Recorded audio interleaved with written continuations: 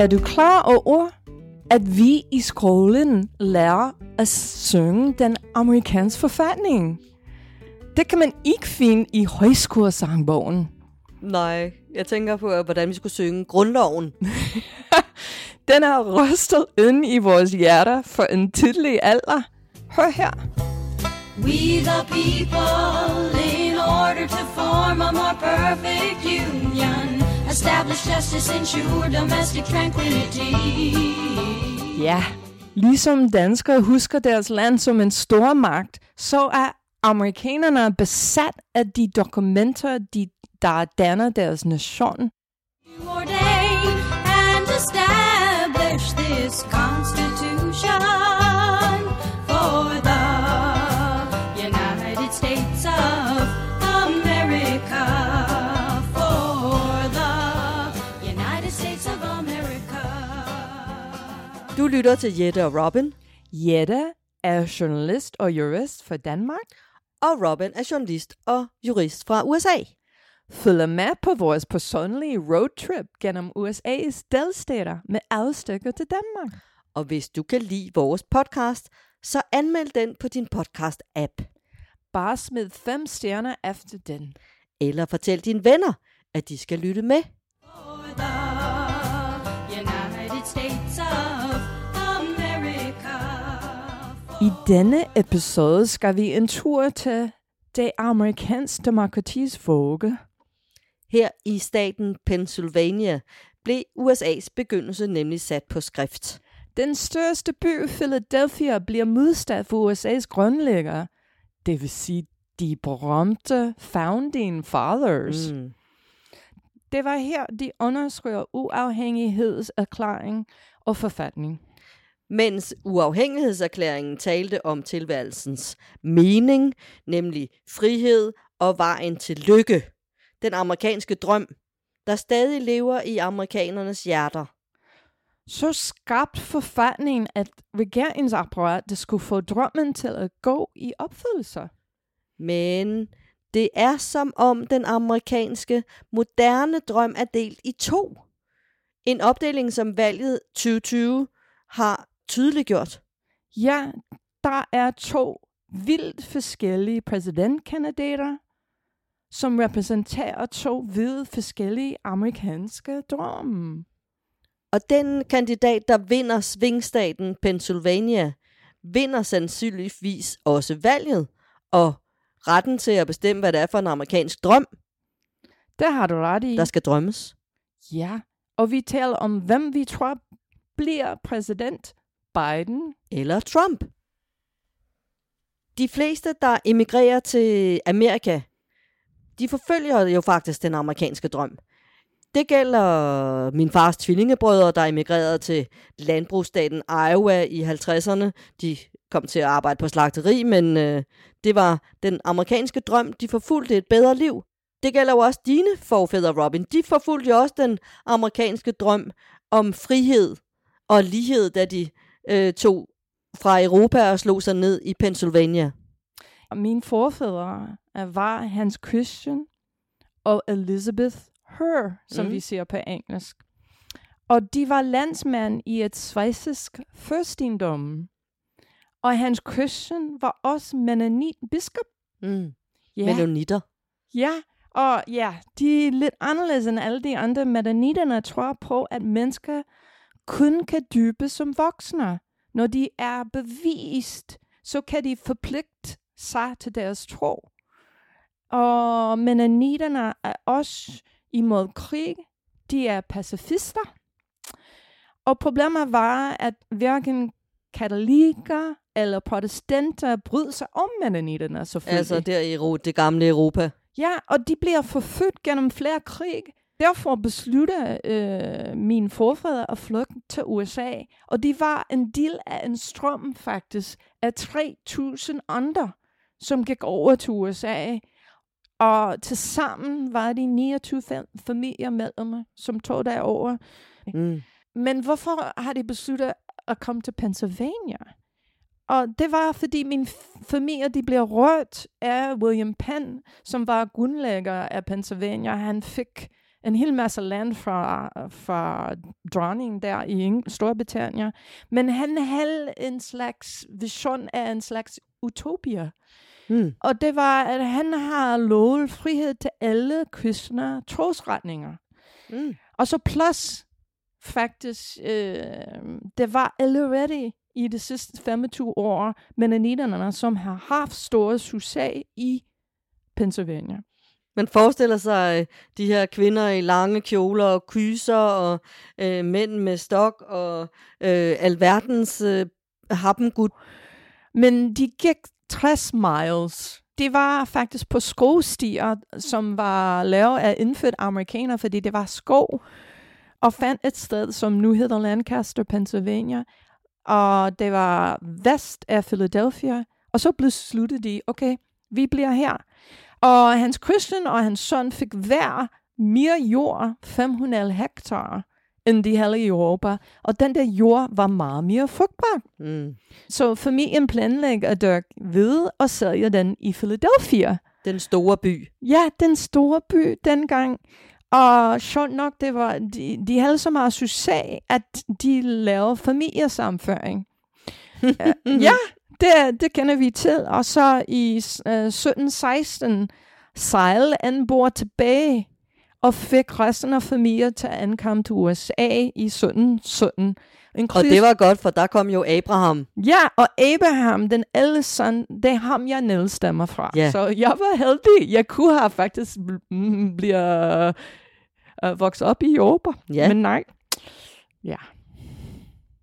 Så de arbejdede sig jo ind i den amerikanske drøm og skabte et meget bedre liv for sig selv og for deres efterkommere. Og du er jo en af dem, som er en rigtig, hvis man skal sige, amerikaner. Men hvordan ser den amerikanske drøm egentlig ud for dig? Jeg har 3 ting, jeg snakker om, når jeg snakker om den amerikanske drøm. Og en er vilkår. Og det er lighed, at alle skal have de samme muligheder. Og man kan tænke nu, gælder det nu? Men dengang, min familie bliver ikke hamlet af konger eller prinser. Eller religion. Ja, der var ikke nogen, som konkurrerede eller forfulgte dem på grund af religion i William Penns samfund. Og alle fik det samme jord, 500 hektar. Så alle var lige. Det var lige meget, hvor de kommer fra. Og hvad med processen? Hvordan får man den amerikanske drøm? Det er bare at få et bedre liv gennem at arbejde hårdt. Og der er ikke nogen, som hjælper dig. Hårdt arbejde? Ja, hårdt arbejde. Det er ikke så meget regering. Det er bare familie. Og hør familiens barnbarn, som hedder Rudolph. Han bliver en velhavende grundejer. Og han ejer møller, og han bliver en fremtrædende medlem af den samfund af mennoniterne. Men selvfølgelig var der nogen, som det ikke lykkedes. Og det var en af Rudolphs sønner, Christian. Han døde i gæld, og resten af familien må betale tilbage. Yeah. Og det var også lidt interessant, at der var nogen, som rigtig begyndte at integrere sig. Fordi en af sønner også hedder Christian. Det er måske en navn, som bliver arv af flere generationer. Ja, han faktisk i 1802, han giftede sig med en, som var ikke mennoniter. Hun var en anden kristner, og han bliver smidt ud af familie, og jeg stammer fra ham også. Og det er en forklaring, hvorfor jeg har ikke nogen mennoniter i min familie. Og hvorfor du er så oprørsk. Ja, det kunne godt være. Allerede der, Robin. Ja, og så den sidste ting. Målet er den amerikanske drøm. Liv, frihed og jagt på lykken, som er i vores uafhængighedserklæring. Det var, at da Rudolf døde, havde han penge nok faktisk til at sikre fremtiden for alle sine 5 børn. Og dermed havde han indfriet drømmen om et bedre liv for sig selv og sine efterkommere. Ja, det kan man godt se. USA, det er jo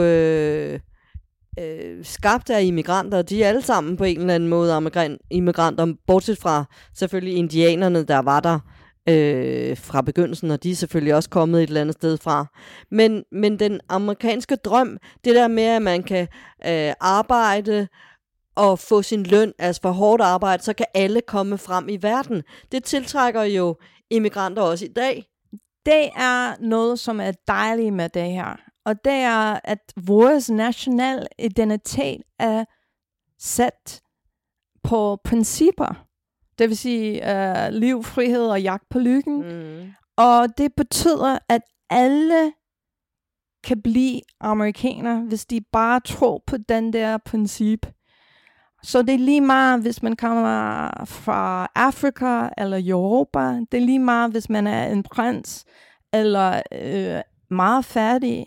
Hvis man tror på de her idéer, og så kan man pludselig sige, okay, jeg er amerikaner. Og jeg synes, det er dejligt. Og jeg må sige, det kan du forestille sig, hvis vi havde sådan i Danmark, hvor alle kunne kalde sig danskere, bare fordi de lever på nogle principper, som er meget vigtige for dansk samfund. For eksempel at bidrage til samfundet, at have tillid til hinanden, at have tillid til regeringen. Det for mig vil blive revolutionærende, fordi det betyder, at det er lige meget, hvor vi kommer fra. Vi er alle sammen danskere. Ja, det ville være spændende, hvis det kunne være sådan. Og på den måde tænker du, at det er nemmere at komme til USA, fordi det er sådan et slags åbent immigrantland, hvor Danmark er jo en monokultur. Og vores forretningsmodel er baseret på indvandring. Og jeg må næsten sige, at alle kysterne i USA har en forretningsmodel, som er baseret på indvandring. Altså arbejdskraft. Ja, for eksempel Silicon Valley, okay, de er meget højuddannede, men de er stadigvæk, som jeg har sagt før, 39% af folk i San Francisco Bay Area, hvor Silicon Valley ligger, er ikke født i USA. Så vores hele forretningsmodel går i stå og bliver truet, og koblet op med det her model, som er baseret på indvandring, er den amerikanske iværksætters ånd. Ja, det er jo det er jo et iværksætterland, og hele den amerikanske drøm er ligesom sådan en iværksætterdrøm. Det, jeg savner mest om USA, er de der karakteristiske træk af, hvordan man får succes. Det er åbenhed over for nye idéer. Ambitioner er en god ting. Evner til at tage risici. Og bare, at man hæpper på hinanden, hvis det lykkes. Og jeg savner det nogle gange. Jeg savner det. Og selvfølgelig, det betyder, at jeg bryder mig ikke om janteloven. Jeg tror ikke, at der er ret mange danskere, eller i det hele taget skandinaver, der bryder sig om janteloven. Den er jo faktisk opfundet af en norsk forfatter. Men, så er det deres skyld. Måske er det deres skyld. Man kan sige, forskellen er vel, at mens man i USA hele tiden skal kæmpe for at komme videre, så har man jo i Danmark en velfærdsstat, som passer på en. Og når der er nogen, der passer på en, så kan man godt blive lidt sat og magelig og måske lidt doven. Fordi jeg dør jo ikke, hvis jeg ikke har et job, eller altså jeg bliver jo ikke ludfattig. Jeg kan godt klare mig, i hvert fald et stykke tid. Men det er sjovt, fordi man kan næsten se, at den amerikanske drøm i den danske social velfærdsstat betyder, at man kan begynde man har alt, man har brug for. Så nu kommer man i gang. Den ene ting, man mangler, er evne til at gøre det. Næsten. Og mens man sidder og hygger sig i buddingen, så er det jo ikke så nødvendigt. Det er sjovt, og man kan også sige, den der evne, den der drive, der er også en bagside, kan man sige. Fordi jeg synes, det som har udviklet i USA, siden jeg er flyttet til Danmark for 18 år siden, er en stor tolerance for fattigdom. Lige nu, the 1%, som har så meget penge, og de går frem af, og næsten 99% de bare går i stå. Og med alle de her kriser, vi har nu, er det flere og flere, som bliver i fattigdom, og man tolererer det, og det er chokerende. Men jeg tænker, at den amerikanske drøm er sådan en meget individuel drøm, hvor at hvis man skal sige, den skandinaviske grundstemning, grundtanke er en meget kollektiv drøm, hvor vi alle sammen skal have det godt, hvor i USA handler det jo om, at jeg skal have det godt. Det har du ret i, og det er et stort problem. Man kan næsten stille et spørgsmål. Er den amerikanske drøm død nu? Fordi, som vi har sagt for meget amerikanere, selvom de knokler og har drive, så har de problemer. Og især for de unge, fordi det er det, du snakker om, at mennesker vil gerne have, at deres unge får det bedre eller lige så godt. Men nu, de store problem i USA er, at de unge føler, eller de tror ikke på, at de vil få et bedre liv end deres forældre. Det er et stort problem. Ja. Hvis vi lige prøver at gå tilbage til dine forfædre, Robin. En af Hans Christians, har du fortalt mig, og Elisabeths sønner, de byggede jo et stenhus til at huse hele familien, og det skulle også fungere som sådan en slags bedesal eller kirke, kan man sige, som et mødested for mennonitterne. Den stod færdig i 1719, og en stor bygning, 2 etager høj, og Christians initialer, har du fortalt mig, kan man se stadig på en af de der kæmpe store sten, der ligger over døren. Jamen, det er altså utroligt. Jamen, jeg tænker, det er ligesom Christian Shatter her i Danmark. Ja. Ja, det tænker jeg. På den måde, at du altså... jeg kan godt forstå, hvis du er lidt stolt. Det er imponerende at have sådan en baggrund, og der er jo også et museum, og man kan slå op alt muligt om de her Hearst, der kom til Philadelphia eller til staten Pennsylvania dengang. Ja, det er Lancaster, hvor stadigvæk bor der masser af mennonitterne og Amish-folk. Og man kan slå det op, man kan google det. Der er en hjemmeside, der hedder Hans Her House. Jeg ved ikke, hvad har sket med Elizabeth, men den hedder Hans Her House. Ja. Og du kan kigge på den. Og jeg har faktisk sjovt nok, tænker jeg, for sjovt kunne det være, at jeg skal skrive med dem, og så har jeg udvekslet lidt mails med dem, og har snakket med en kolonial historiker derfra. Er det ikke spændende? Altså fra Her House, fra museet? Ja. Fordi jeg vil gerne finde ud af, hvad var det, de spiste dengang i 1710? Ja, hvordan var livet? Ja, kan du forestille sig? Altså, jeg har jo set lidt på det, og det var et hårdt liv. Altså, det var sådan nøjsomt liv dengang, ikke? De havde sandsynligvis, står der noget om en jerngryde, måske en stegepande og et spyd til at stege kød. Det var jo ikke det store vilde luksus. Ja, men det har du ret i. Der var ikke en komfort dengang, og heller ikke en køleskab. Og det, de har spist, er en masse supper og gudretter, saltet kød, på grund af, at der ikke var en køleskab, og brød, som faktisk mindte mig lidt om dansk brød, fordi det var lavet af røg eller hvid, og det var meget tung. Ja, så det er solidt. Ja, og kartofler bliver først almindelige i 1730'erne og 1740'erne. Ja. Så det var mere brød. Og så de der... Til at søbe de der supper op med. Lige præcis, og fordi de havde ikke så meget, det var ikke en fransk køkken, vel? Nej, det var det ikke.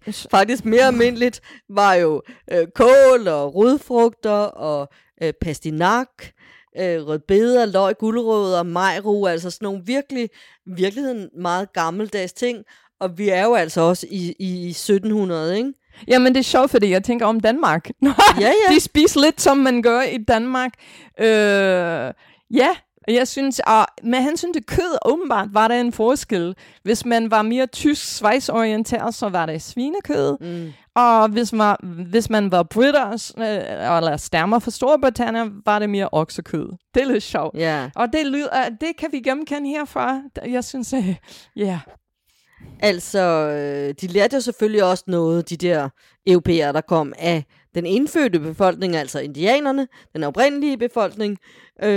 Og der var jo for eksempel den her Three Sisters Soup, som vi har talt om. De 3 søstre, det er jo majs, bønner og squash, som indianerne havde som hovedingredienser i denne her suppe. Og det er også noget, de overtager, de her herbs. Jamen, det er sjovt, fordi åbenbart de der 3 ting, majs, bønner og squash, de trives godt, de kan dyrkes alle steder, og man kan altid have det. Så har de lært noget for indianer. Ja, altså, så spiste de selvfølgelig også, ligesom indianerne, vilde bær og frugter, og noget, der hedder indianerbananer. Altså, jamen, den her vil jeg gerne snakke lidt om. Pau. Ja, den hedder pau, og jeg har aldrig hørt af det.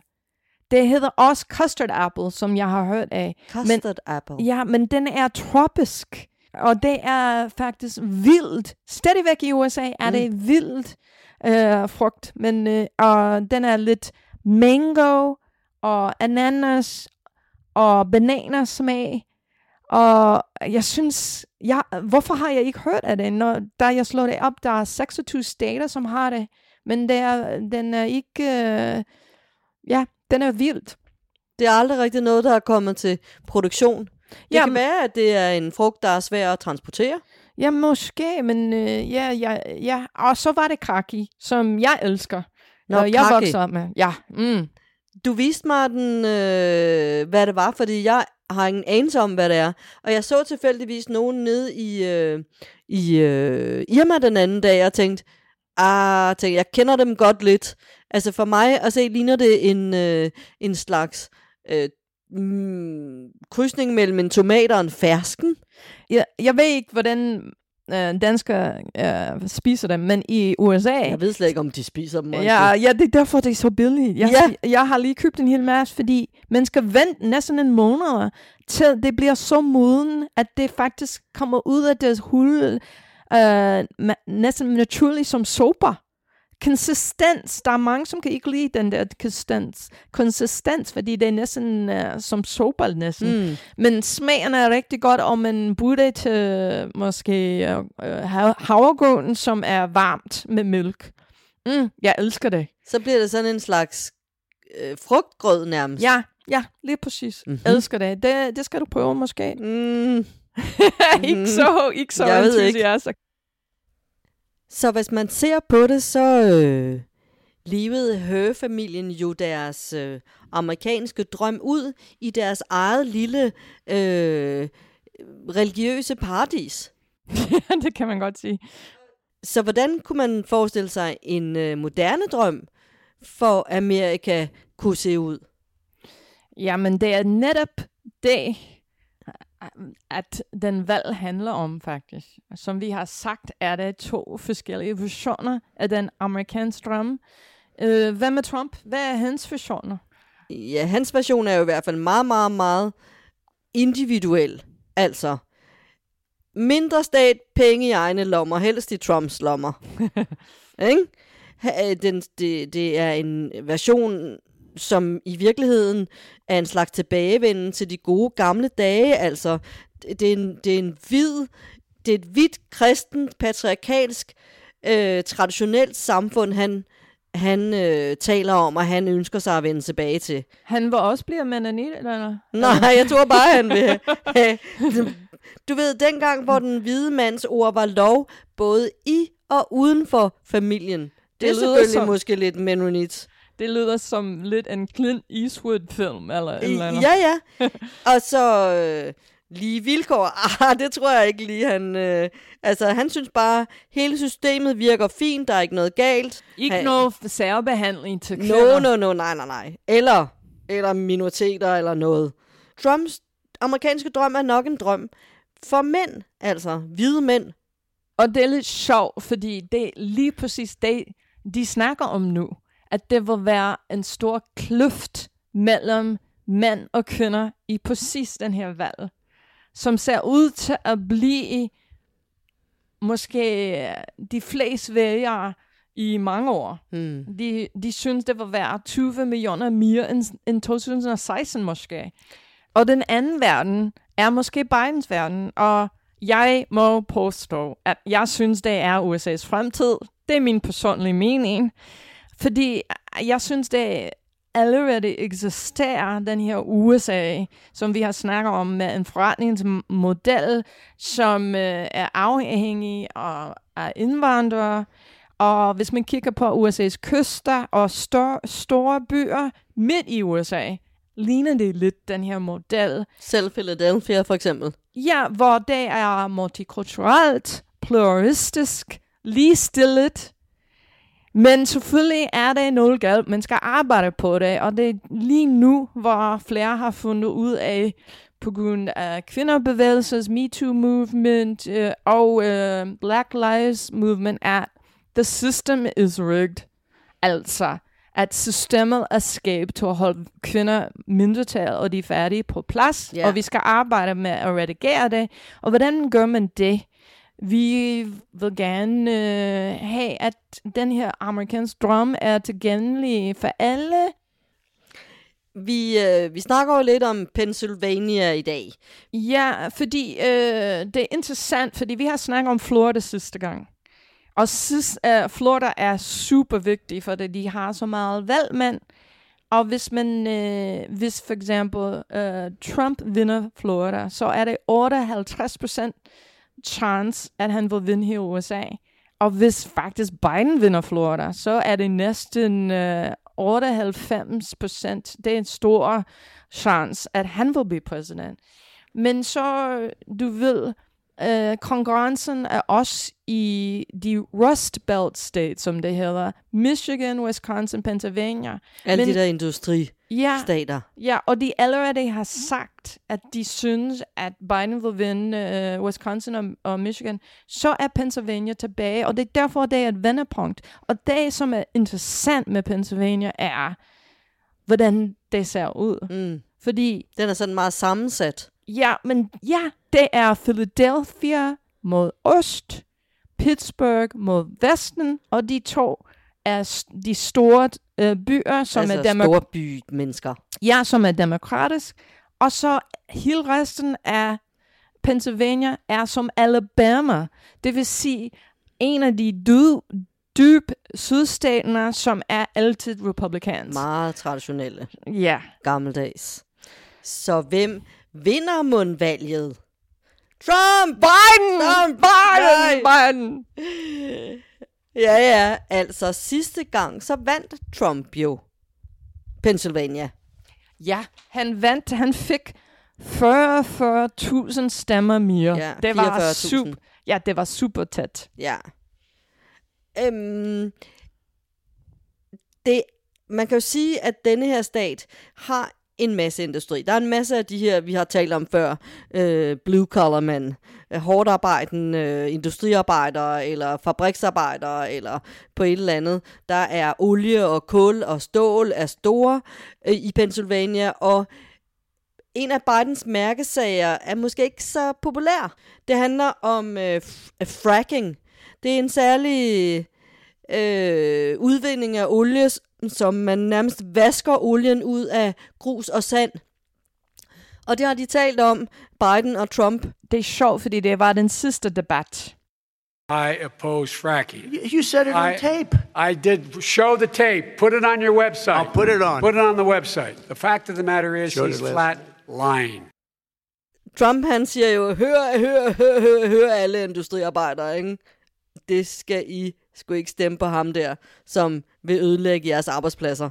Og man kan jo sige, sådan nogle blue-collar-mænd, de er jo traditionelt måske demokrater, men sidste gang, i 2016, så valgte de jo Trump til, eller de valgte i hvert fald Hillary Clinton fra. Fordi hende ville de ikke stemme på. Hende, det var slet ikke noget for dem. Med hensyn til fracking, har Biden sagt en præcis ting, at det er, at han vil ikke subsidiere oil industry mere. Og det er faktisk meget sjovt at tænke på, fordi lige nu får oil industry så meget penge, at hvert år af regeringen, at det kunne svare til at sende 5.000 studerende til en community college om året. Hvis du kigger på, hvor meget jobs Obama har fået i de sidste 3 år, og sammenlignet det med, hvor meget jobs Trump har fået i de første 3 år, så faktisk har Obama fået flere jobs. Og jeg synes, den store problem med Trump er, at han har ikke kernevælger nok til at vinde valget. Hvis du kigger på, hvor mange synes, han gør et godt job for Gallup lige i dag, er det 43%. Det er for dig og mig rigtig mange, vi bliver overrasket. Men det er ikke nødvendigvis nok til at vinde et valg.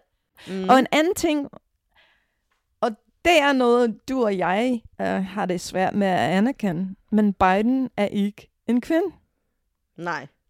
Det er vi nok nødt til at sige ja til. Ja, og han er en hvid mand, ligesom Trump, og så de der kernevælgere kan også lide ham. Han er måske ikke lige Trumps kernevælgere, men i hvert fald alle de der blue-collar mænd, som før ligesom valgte Trump til, de kunne godt nu gå deres traditionelle vej og blive demokrater igen, når de har en hvid mand at stemme på.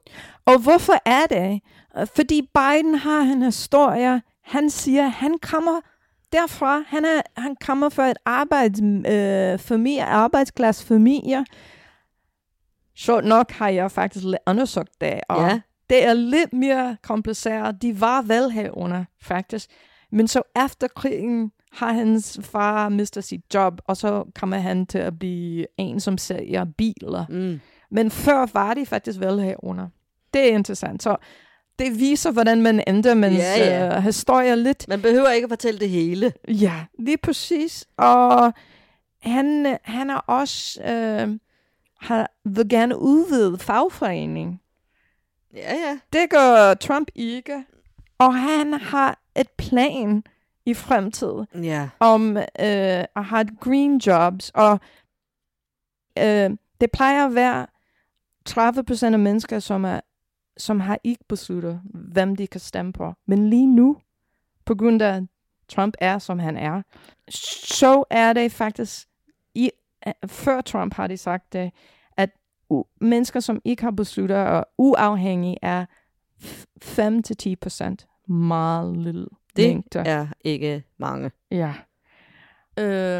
Og jeg vil påstå, mens arbejdsmand måske bliver væk med at stemme på Trump, så er det en bølge af hvide kvinder fra forstaden, som i de sidste 4 år har stille roligt vendt sig om, og nu vil stemme for Biden.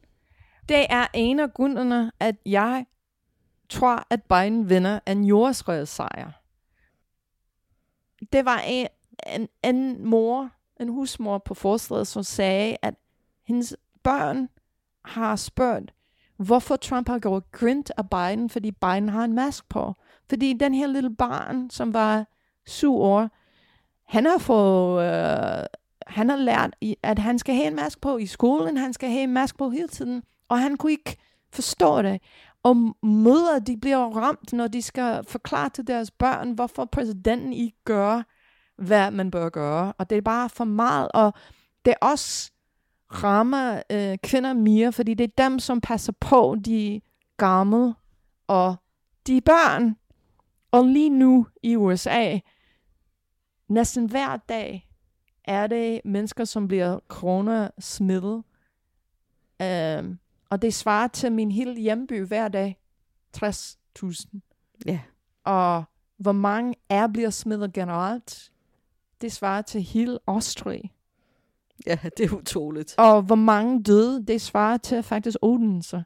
Hvis alle i Odense er døde.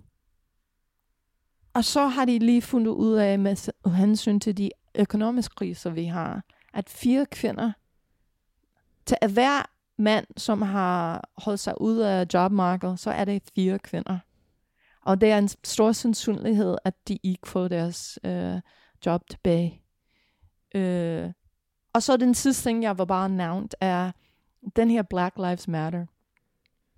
Jeg vil ikke, hvis du har lagt mærke til det, men kan du huske, Black Lives Matter starter med George Floyd, og han kaldte ud for hans mor. Det kan jeg godt huske. Ja, og det har ramt en hel masse mennesker, faktisk. Især de der hvide kvinder, de snakker om det.